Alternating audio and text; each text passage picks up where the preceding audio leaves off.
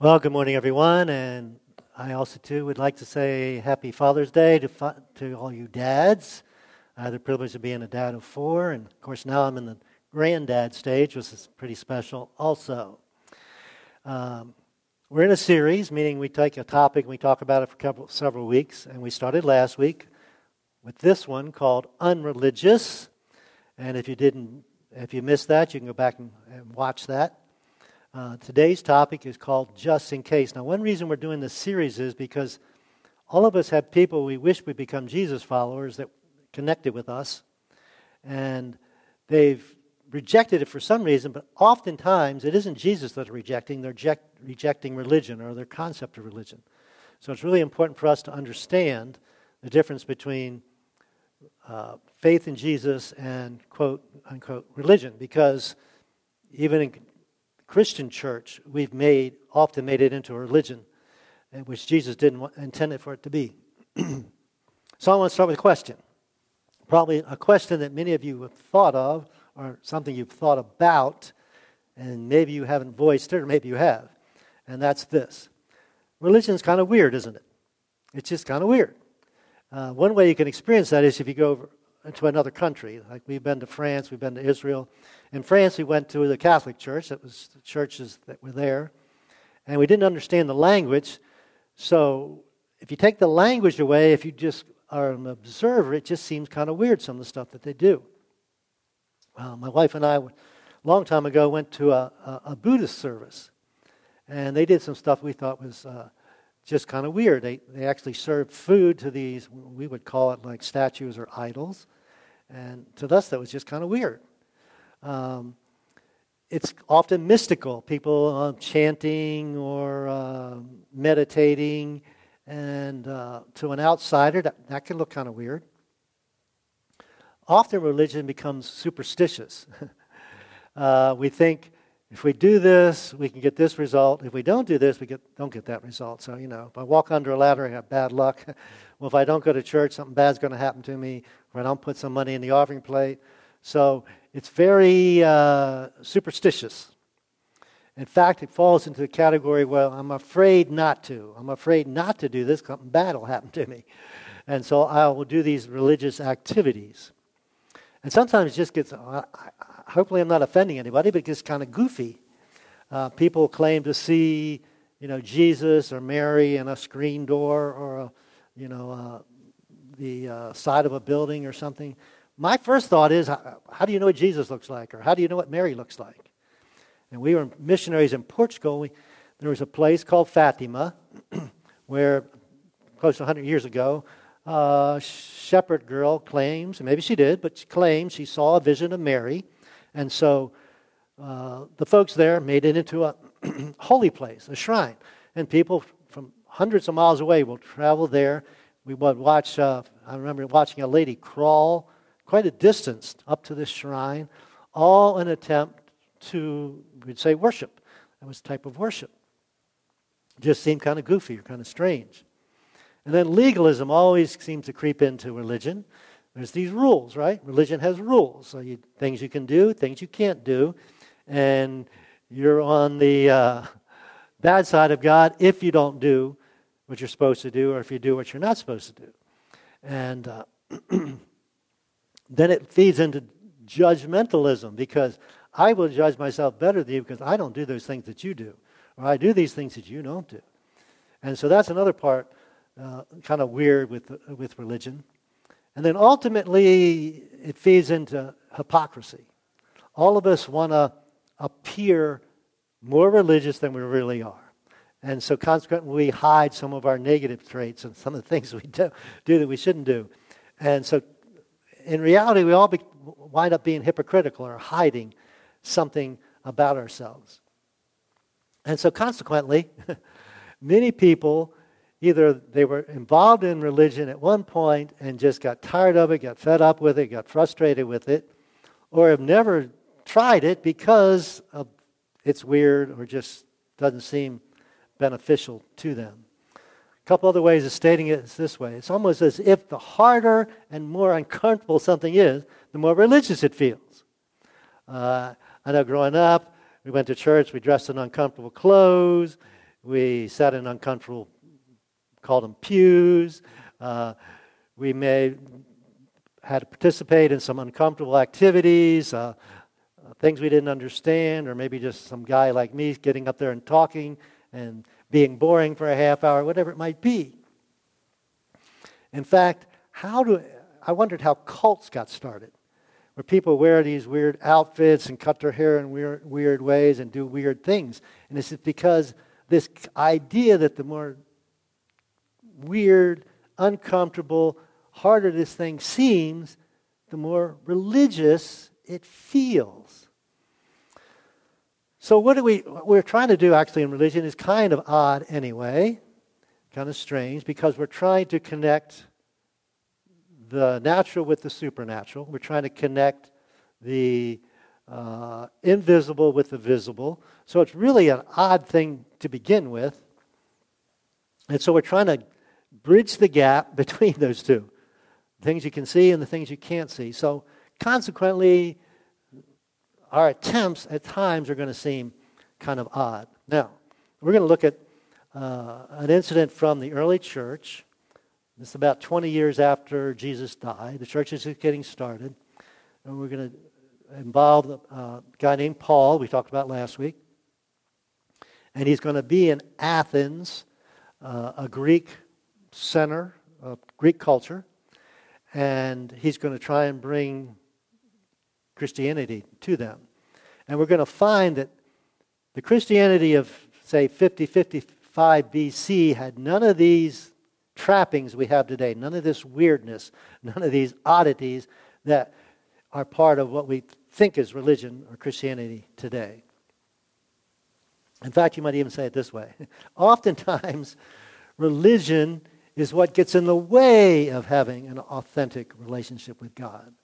Certainly, if it turns you off, it's certainly keeping you from having an authentic relationship.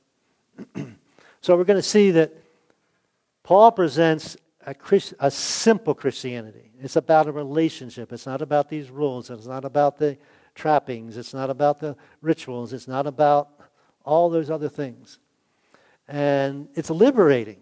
It's not something that we want to get away from. It'd be something we should be attracted to. Now, you got to realize this was a really hard sell, so to speak, for Paul, a Jew, trying to convince Greeks, who were kind of a cultural center, transferring it kind of to the Romans at that time, about a guy named Jesus that lived 1,000 miles away in this back part of the empire and grew up as a carpenter and then went around preaching and telling people he was God for a couple of years.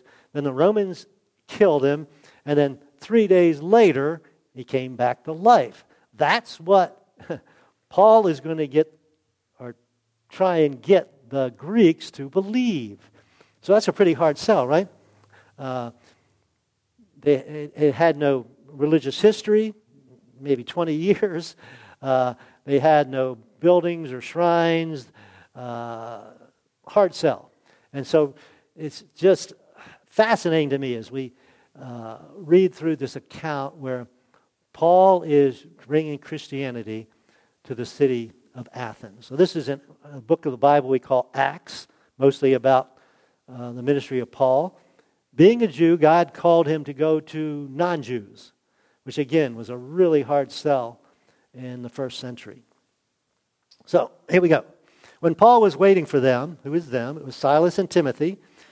Several people would go together on these missionary trips, starting churches. And at this point, they had separated to do two different things. And Paul was waiting in Athens for them to catch up with him. Now, he didn't just wait. He was obviously involved in sharing what we call the gospel, the good news. Now, he was deeply troubled and upset by all the idols he saw everywhere in the city. I don't know about you, I get upset when I see the idols in our culture. They're not normally physical idols, but people worship all kinds of stuff. He went to the synagogue, that's where he had started, he was Jewish descent, to reason with the Jews and the God-fearing Gentiles that were there. And he spoke daily in the public square to all that happened to be there. So they didn't have TV and radio and all this stuff back then. So what people would do, they would stand out in the public and talk and draw a crowd, and people would listen for a while. If they were interested, they would listen longer. So that's what Paul was doing. Not only that, he had a debate with some of the Epicureans and Stoic philosophers. Right? I'll explain that in a minute. When he told them about, what was he going to talk about? Well, Jesus and this Jesus resurrecting from the dead. They said, a natural reaction, what's the babbler trying to say about these strange ideas he's picked up? This seemed weird. Others said he seems to be preaching about some foreign god. And, we're Greeks and we worship Greek gods. He's talking about some other god. Now notice, and this is really important, they're not arguing. They're not bashing each other. They're not listening to each other. Boy, we could learn a lot from them today, couldn't we? In our culture. Now, Epicureans, they believed the life was just about pleasure. It was just about now. It was just about having a good time. It was all about the material, what you could see. Don't worry about when you die. Didn't believe there's anything past that. Now, they wouldn't call themselves that, but there's a lot of those folks around today, aren't there? Live for pleasure. Just a material. On the complete kind of opposite end of that, same crowd he was talking to are the Stoics. Now, Stoics were all about the mind, about reasoning and no emotion and self-sufficiency and self-discipline. And we have some of those people around today also. So these are the two groups of philosophers he's talking to. And what's Paul's message going to be? It's not going to be about pleasure. It's not going to be about materialism. It's not going to be about no emotions and just simply reason. He said, my message is about a real person. This is not just about intellectual thoughts. I'll talk to you about a real person and a current event. This just happened like 20 years ago. You can go to Israel, Jerusalem, and find hundreds of people that were eyewitnesses to what I'm going to tell you. So here begins the discussion. They took him to the high council of the city. That was kind of like a court, but it wasn't a court for judging like legal things. It was a court deciding if they felt it was of value for what you had to say to be heard. So you spoke, and they decided, yeah, you're okay for you to share your thoughts with other people, or no, your thoughts are not acceptable to us. So that was what his judging was going to be judged on. You are saying some rather strange things, so we want to make this decision. And we want to know what it's all about. Give us some details. And so, of course, Paul was anxious to do that. Now, the text says it should be explained that all the Athenians, as well as the foreigners in Athens, seem to spend all their time discussing latest ideas. So this was their favorite pastime. And for some people, it was their full-time occupation or job. They had enough money to live and just go around and discuss things and talk about things. If you've been to college, often college campuses become kind of these places, seminaries. If you've been to a seminary, we'll sit around, usually about theological issues, but we sit around and discuss topics. And so that was what was happening in Athens when Paul was visiting. So he stood before the council. He addressed them as follows. Men of Athens, I notice that you are very religious in every way. Now notice he didn't start off by saying, hey, you guys are worshiping false idols. He didn't insult them. He didn't make them defensive. He, if you want to say it, he complimented. He told them the truth. He complimented them. He said, you're very religious in every way. Now, what he really meant by saying that was you're very superstitious. As we're going to talk about their theology and Paul's theology, you're going to find that they are very superstitious, like many religious people are today. And he explains what he means. Well, how do I know you're very religious? Well, I was walking along and I saw many shrines, and one of your altars had the inscription on it, to an unknown God. So you got this God and this God and this God, and you even got one to an unknown God over here. That's really religious. This God to whom you worship without knowing, okay, you claim to know something about this one and this one, this one over here. You don't even know enough to know who it is or why you should be worshiping him. He says, you're trying to worship someone you don't know. I'm going to tell you about the one that you don't know.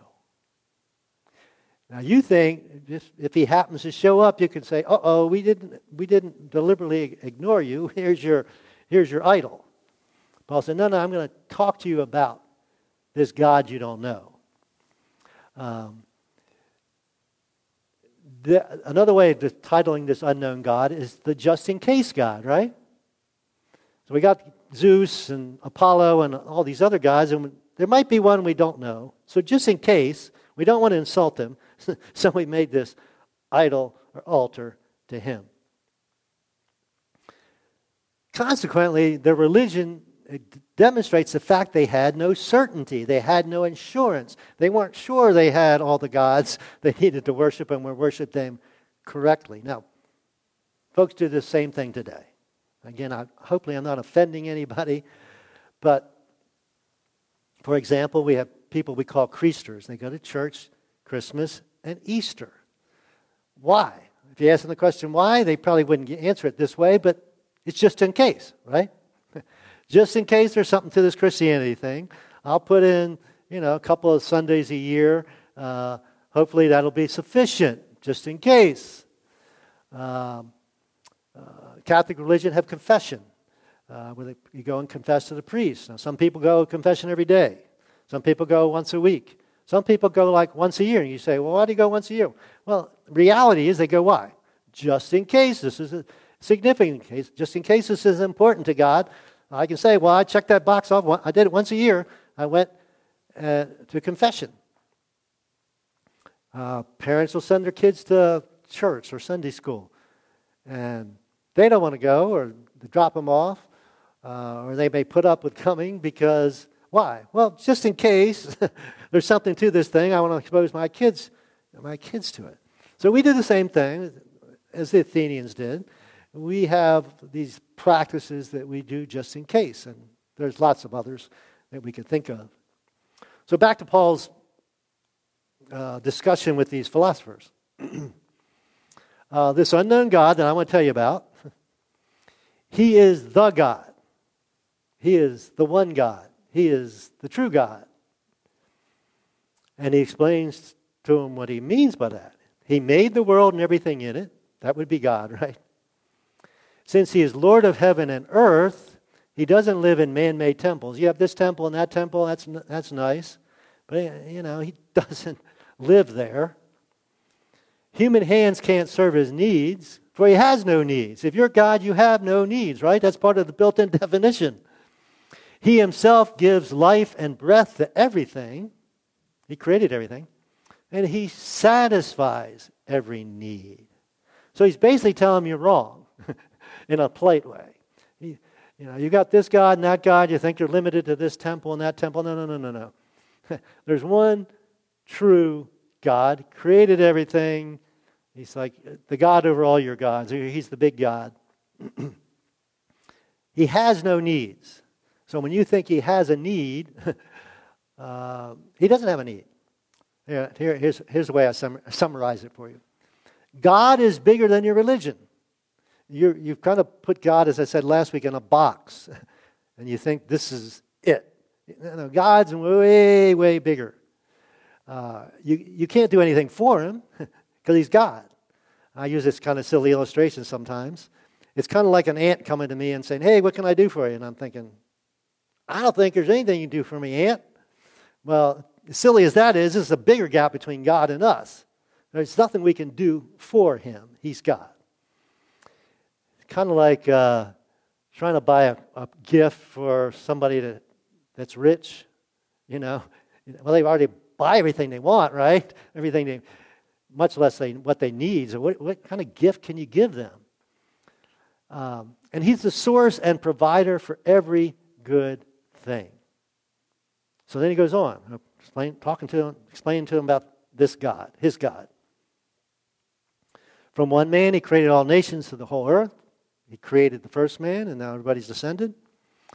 He decided beforehand when they should rise and fall, when they're born, when they die, and he determined their boundaries of countries and so forth, basically saying he's all-powerful. He's in control.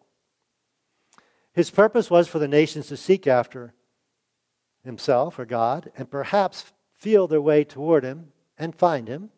Though he's not far, sometime we'll have to talk about that. You may think God's far away. He's not far away. He's not hiding. If you seek him, you can find him. Now, that's kind of a definition of religion, though.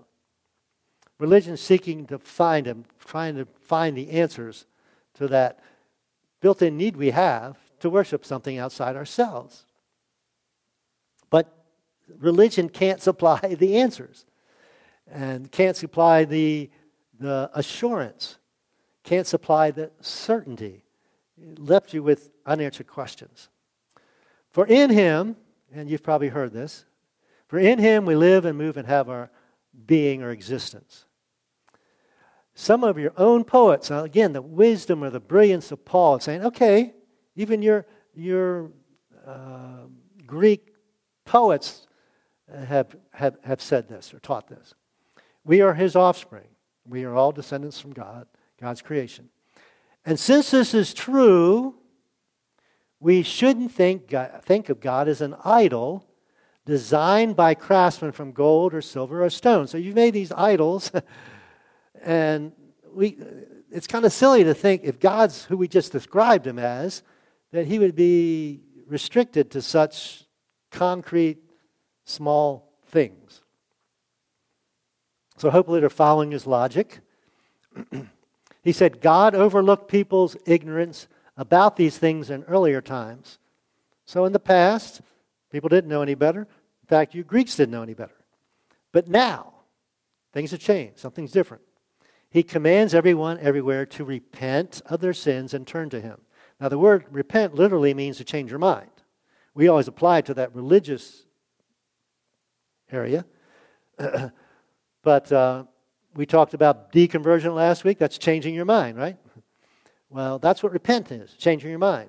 So it's changing your mind from believing in Greek gods to believing in Paul's God, Yahweh God.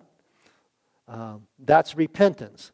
But we know in Christianity, repentance requires turning from your sins.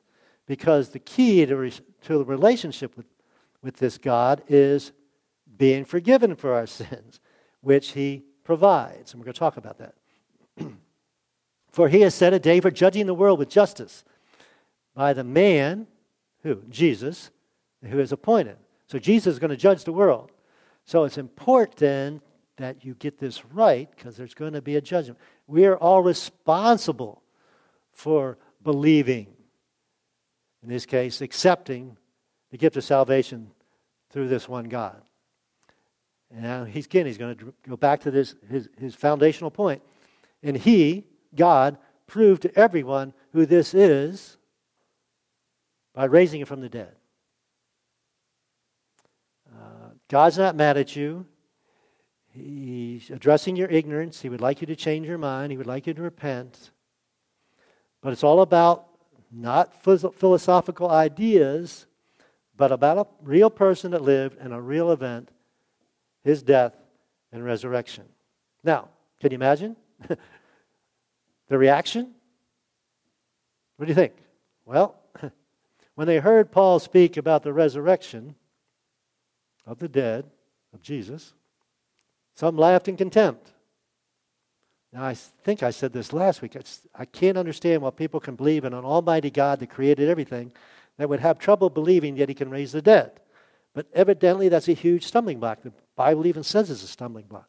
It's hard for people to comprehend. But others, not everybody, didn't turn everybody off. We want to hear more about this later. Now, if he had started out like some of us doing, just dishing them and insulting them, probably nobody would have listened. But because Paul, in his wisdom and the leading of the Holy Spirit, said, hey, you've got some good steps you've taken, you just haven't gone far enough. It's not, your faith isn't complete. You don't have all the answers. That ended Paul's discussion with them, but some joined him, and amazing, some of them became believers. This weird teaching. Among them were real people. This is a real event with real people. Dionysus and a member of the council, kind of somebody up there, important person. and a woman, evidently probably important, maybe his wife, Demarius, and others, probably less important people with them. So he said, you're not all wrong, you're just incomplete. You don't have certainty, and you need to have certainty. This is too important. This is something new. It's not an add-on, this is something brand new. So I'm trying to map it out here on one slide, so here it is. Religion says, who is right? Are the Stoics right? Are Epicureans right? Who's right? He said, no. Christianity says, who is Jesus is the important question. Was he God? Did he raise from the dead? That's what's important. Religion says, what do you believe is true? This philosopher, this belief, that belief. No. What do you believe happened? Do you really believe this Jesus guy lived, that he was God, he suffered and died and rose from the dead? What does God want from me? Religion asks. No. Christianity says, what has God done for me? God has given you this gift so that you can have a restored relationship with him through his son Jesus. And what kind of sacrifice do I have to make? That's what religion asks, right? Put money in here, go to this service, shave my head. What sacrifices? No. Will you accept his sacrifice? Sacrifice is already done. It's already complete. All you and I have to do is accept it. Repent of our sins. Accept that gift. So, sometimes you have to lose your religion to find God. Religion makes it more difficult, more confusing. Another way to say it is this. Focus on Jesus. Jesus would answer this way. Want to know what God's like? Look at me. Follow me. The amazing thing is now we have somebody that demonstrates what God is like. Up until Jesus, God was invisible. You want to know where you stand with God? Well, if you accept his gift, you can call him Father. He wants everybody to come into his family. He wants to have a personal relationship with everyone. Want to know if there's life after death? Come visit my empty tomb. I rose from the dead so you can live forever. So here's my challenge for you. If you're a doubter, maybe some of you listening and watching have kind of given up on Christianity because you see it as a religion. I would challenge you to do this. Just focus on the simple story and teaching of Jesus. You find that in the New Testament, Matthew, Mark, Luke, and John. Just read that, think about that, make your decision on that. Not about all these trappings of religion, but on this guy named Jesus. Let me pray with you. Father God, forgive us that are in the religious business for making Christianity in some ways a religion. It's made it harder for people to find you and find a relationship with you and find repentance and forgiveness.